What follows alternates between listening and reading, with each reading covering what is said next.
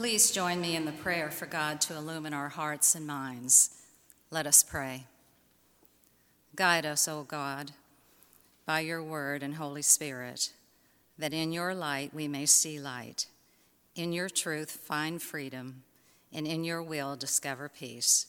Through Christ our Lord. Amen. The first scripture reading this morning is from Psalm 32. Listen for God's word to us. Happy are those whose transgression is forgiven, whose sin is covered. Happy are those to whom the Lord imputes no iniquity, and in whose spirit there is no deceit. While I kept silence, my body wasted away through all my groaning all day long. For day and night your hand was heavy upon me. My strength was dried up as by the heat of summer. Then I acknowledged my sin to you, and I did not hide my iniquity. I said, I will confess my transgressions to the Lord, and you forgave the guilt of my sin. Therefore, let all who are faithful offer prayer to you. At a time of distress, the rush of mighty waters shall not reach them. You are a hiding place for me. You preserve me from trouble. You surround me with glad cries of deliverance. I will instruct you and teach you the ways you should go. I will counsel you with my eye upon you. Do not be like a horse or a mule without understanding, whose temper must be curbed with bit and bridle, else it will not stay near you. Many are the torments of the wicked, but steadfast love surrounds those who trust in the Lord. Be glad in the Lord and rejoice, O righteous, and shout for joy, all you upright in heart. The word of the Lord. Thanks be to God. Our second scripture reading comes from the New Testament book of 1 John, first chapter beginning in verse 5. I encourage you to follow along as I read.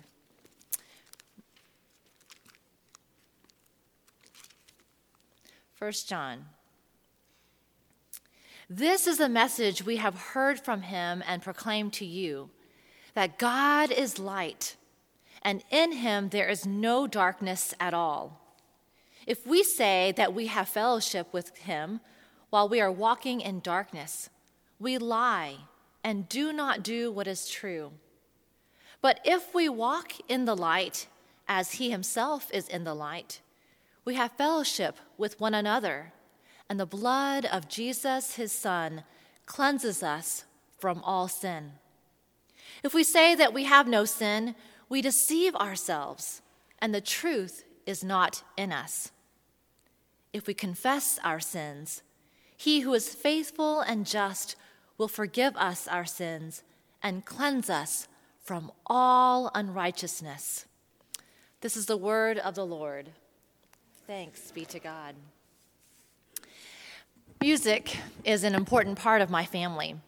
I played the piano and the violin growing up, and now my oldest daughter, I'm proud to say, is learning to play the violin, and my twins are playing the piano. I have found that often the hardest part of playing music, though, is counting the rests. So if you are a musician, you may know what I'm talking about. When I listen to my children practice at home, I am frequently saying to them, count or hold, don't go past the rest. You can't rush through the parts in the music where you're supposed to stop or rest. And now, to be fair to them, it is much easier for me to correct my kids than to do the right thing myself. Recently, I have picked up my violin once again, and after about 20 years, and I've had some opportunities to play in some small ensembles.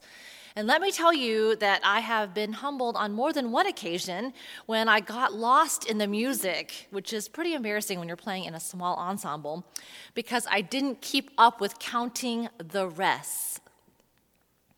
The pianist and composer Arthur Schnabel once said, "The notes I handle no better than many pianists, but the pauses between the notes, that is where the art resides." The pauses between the notes. Well, I think this is true of the spiritual life as well.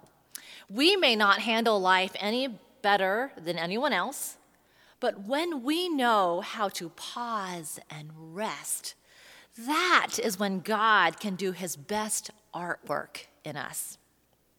The psalm that we heard this morning, Psalm 32, is written with some rests in it. Now, you may not have noticed it as Cheryl read it, but if you were to follow along in your scripture, and if you want to open it up in the Pew Bible right now, you will notice that there are some rests. Between verse 4 and 5, and 5 and 6, and 7 and 8, you will find a word, maybe in italics, and that word is Selah. Now, no one really knows what this word means in Hebrew. You can read a dozen commentaries and get a dozen different answers, but you find this word only used in the book of Psalms and once in the book of Habakkuk. Maybe it was a signal to the musicians because the Psalms were a prayer book, but a song book. Maybe it was a signal for them to change the tempo or take a time out, or maybe it was time for the offering or time for a solo. One scholar said that it was a signal for the congregation to fall flat on its face in light of what is being sung. Whatever the word Selah means, the function of this word in the text is a rest. It is a place, an invitation for us to pause and reflect on what is being sung and what we have heard. In music, rests allow us the ability to add depth and additional emotions to music through the use of silence. And rests are actually what create rhythm. Playing jazz music in particular requires having good rhythm. Jerry Bergonzi, a jazz saxophonist and music educator, believes that to play jazz, it is far more important to have the right rhythm than to play the right notes. He wrote, "Time and rhythm are king. Number one, all notes seem to sound good when they are played with good time. Even melodies that use wrong notes sound good when played with good time." As that famous song goes, it don't mean a thing if it ain't got that swing. Very good. So let's look at the Selah, or the rests in Psalm 32. What are they pointing to? Why are they causing us to slow down and consider the words of the psalmist? In Psalm 32, in verses 1 and 2, the psalmist begins by making a thesis statement. The psalmist says, "Happy are those who are forgiven." Forgiven. So the psalmist goes on to tell us what his experience of being forgiven felt like. Something in his life, and it's not named specifically in the Psalms, and this is what I love about the Psalms, that they're not specific because they are open for all of us to experience what the writer is talking about in our own personal lives. But something has caused physical distress for the psalmist. And he says the experience is like his body wasting away. His strength was sapped like that of being in the heat of summer. Now, you might have known what that has felt like these last couple of weeks in this high humidity and hot heat. If you spent even a minute outside without any air conditioning, you know what he's talking about, of feeling just sapped of energy and just feeling low. And the psalmist says that. He says, "My strength is dried up as by the heat of summer." And the reason why his body is experiencing this zapping of energy, his strength being dried up, and his body wasting away, was because he had kept silent about his sin. Verse 3, "While I kept silence, my body wasted away." This psalm is honest about sin. I don't know if you have noticed, but our culture doesn't like to use the word sin. There are not many places where we like or can talk about sin. But we are good Presbyterians, And we have a hearty theology of sin, don't we? Sin is real. Guilt is real. And the broken relationship with God is real.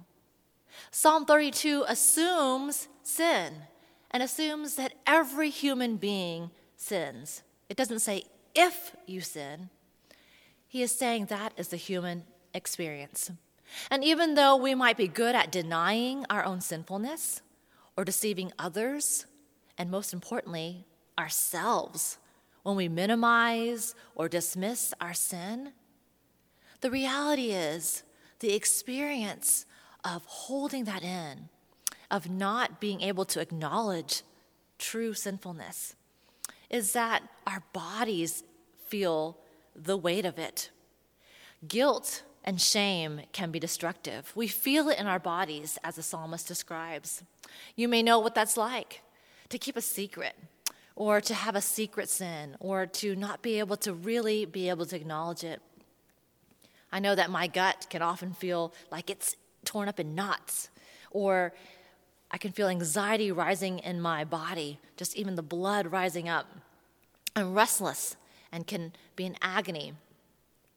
Yesterday, my daughter had a string concert at VCU. She had taken a week-long orchestra camp, and we were walking to the Singleton Center, my other two children and I, and we had parked a few blocks away, further than I had wanted, and we were trying to leave right after the performance. And so as we were walking, of course, we see this parking space right by the Singleton Center. So I told my two kids, stand right here, and I'm just going to run back and pull my car around so we have this parking space, this golden parking space in the fan.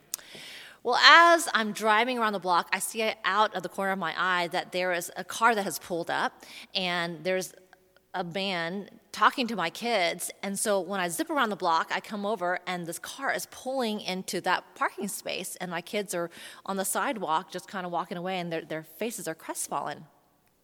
So I drive up, honk, and I roll down the window, and I yell out at the man, "That was my parking spot! My kids were sitting there waiting, and how dare you bully them into moving?" And I'm just hot with anger. Got my proudest moment. And the man immediately shot back. He said, "We didn't even talk to your kids. They were just standing there, and we pulled in the spot." And he said, "By the way, you are so rude." And he pulled out of the parking spot and drove off. And I pulled in, and I asked my kids, "Was that man bothering you?" And he said, and they burst into tears. He said, "No, it wasn't that man. It was somebody else who came right before him." And that person was chewing my kids out, and which is why they were crying. And immediately I felt the guilt and the shame of my improper response in that moment. And I was not able to acknowledge it to that person. And I could have just tried to forget about it, but all day long, that churning in my stomach of knowing I had sinned and I didn't know what to do about it. So the psalmist is honest about sin. The psalmist wants us to pause, Selah, take a rest, and consider what sin does to us when we keep silent about it, when we might deny it. 1 John 1 says, if we say we don't have sin, we deceive ourselves. But the psalmist encourages us to stop, take stock of our lives, and stop living in denial or deceit. The truth is, everyone sins. But then the psalmist goes on. And the psalmist reminds us there is something that we can do about our sin. There's something that we can do with it. Sin is real. It really blocks our relationship with God and others. But there is an incredible release when we articulate our sin. And that articulation is called confession. The psalmist goes on and says in verse 5, "Then I acknowledged my sin to you, and I did not hide my iniquity. I said, I will confess my transgressions to the Lord, and you forgave the guilt of my sin." Do you see the contrast? Keeping quiet about the sin and what it does to us versus acknowledging and confessing that sin. There is power in confession. Several years ago, I was asked to be part of a retreat called the Walk to Emmaus. This was back in Texas when I was working as a pastor there. And part of this spiritual retreat is a weekend retreat. There are many talks along the way, and really the culmination of this retreat is a time where we're sitting around the cross in a chapel and giving an opportunity for the participants to respond to what Jesus has done for them on the cross. And as one of the pastoral people on this retreat, I also had the privilege and honor of walking alongside people, and if there were people who wanted to come and share and talk to a pastor, they could. And after this time in the chapel where people had and it was a women's retreat, these women had an opportunity to really wrestle with God and receive the grace and love of Jesus in the cross. There were women that wanted to come up and talk to me and speak with me. And one of the women came up with tears in her eyes. And she said, I've never been able to articulate this before. I've never told anyone this. But when I was younger, I had an abortion. And this is not a commentary on abortion, but she said, I have wrestled and dealt with this grief and this shame and guilt my entire life. And this is the first time I've been able to speak that out loud to someone. Do you think God forgives me? And my immediate response was, yes, yes, yes, of course. Jesus forgives you and loves you. And the physical release that I saw in that moment, the freedom of a burden that she had been carrying in silence for so many years, was completely taken away. And the next day, at the end of the retreat, there was an opportunity for the women to stand up and to share how that retreat had impacted their lives. And this woman was one of the first to stand up. And there was a noticeable physical difference in her. Her face was glowing. And she stood up and said, my life was changed this weekend because I met Christ and I understood God's forgiving power in my life. And she had this testimony to speak in front of all these women. There was not a dry eye in the house. Something happens when we acknowledge our sin. Jesus takes that sin away. The script in my household when my kids harm one another goes like this. They're, of course, bothering or irritating one another, and of course, inevitably, someone hits another person, and of course, they're crying about it.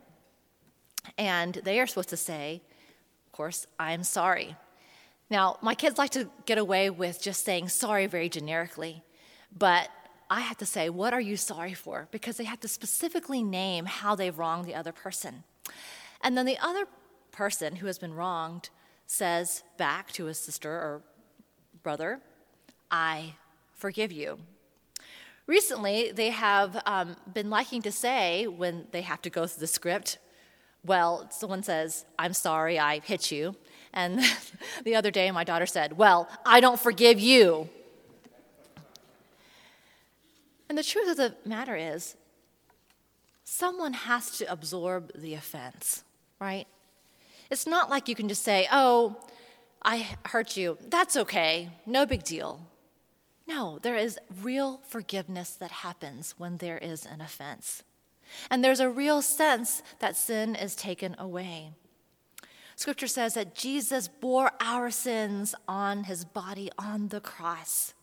And in his death and resurrection, we can be assured that our sins have been removed and that God has forgiven us of all of our sins. I have added another script, part of my script, to this confession ritual in our household, something that I borrowed from a friend of mine. My friend has said that she has taught her children to share the good news of the gospel with one another. And so when one harms another, they say that they're sorry, and the other person says, I forgive you. And then tacked on to the end of that, they say, the good news of the gospel is, as far as the east is from the west, so far has God removed his sins, your sins from you. And that is what my kids are now being trained to say. I forgive you. But the good news of the gospel is, as far as the east is from the west, so far has God removed your sins. We are all going to play the wrong notes, my friends. But having this right rhythm of confession is more important than trying to get all the notes right. And finally, in our third Selah, in verse 6 and 7, after this acknowledgement of sin and guilt, after receiving fully the forgiveness of God, the psalmist recognizes that God is his hiding place.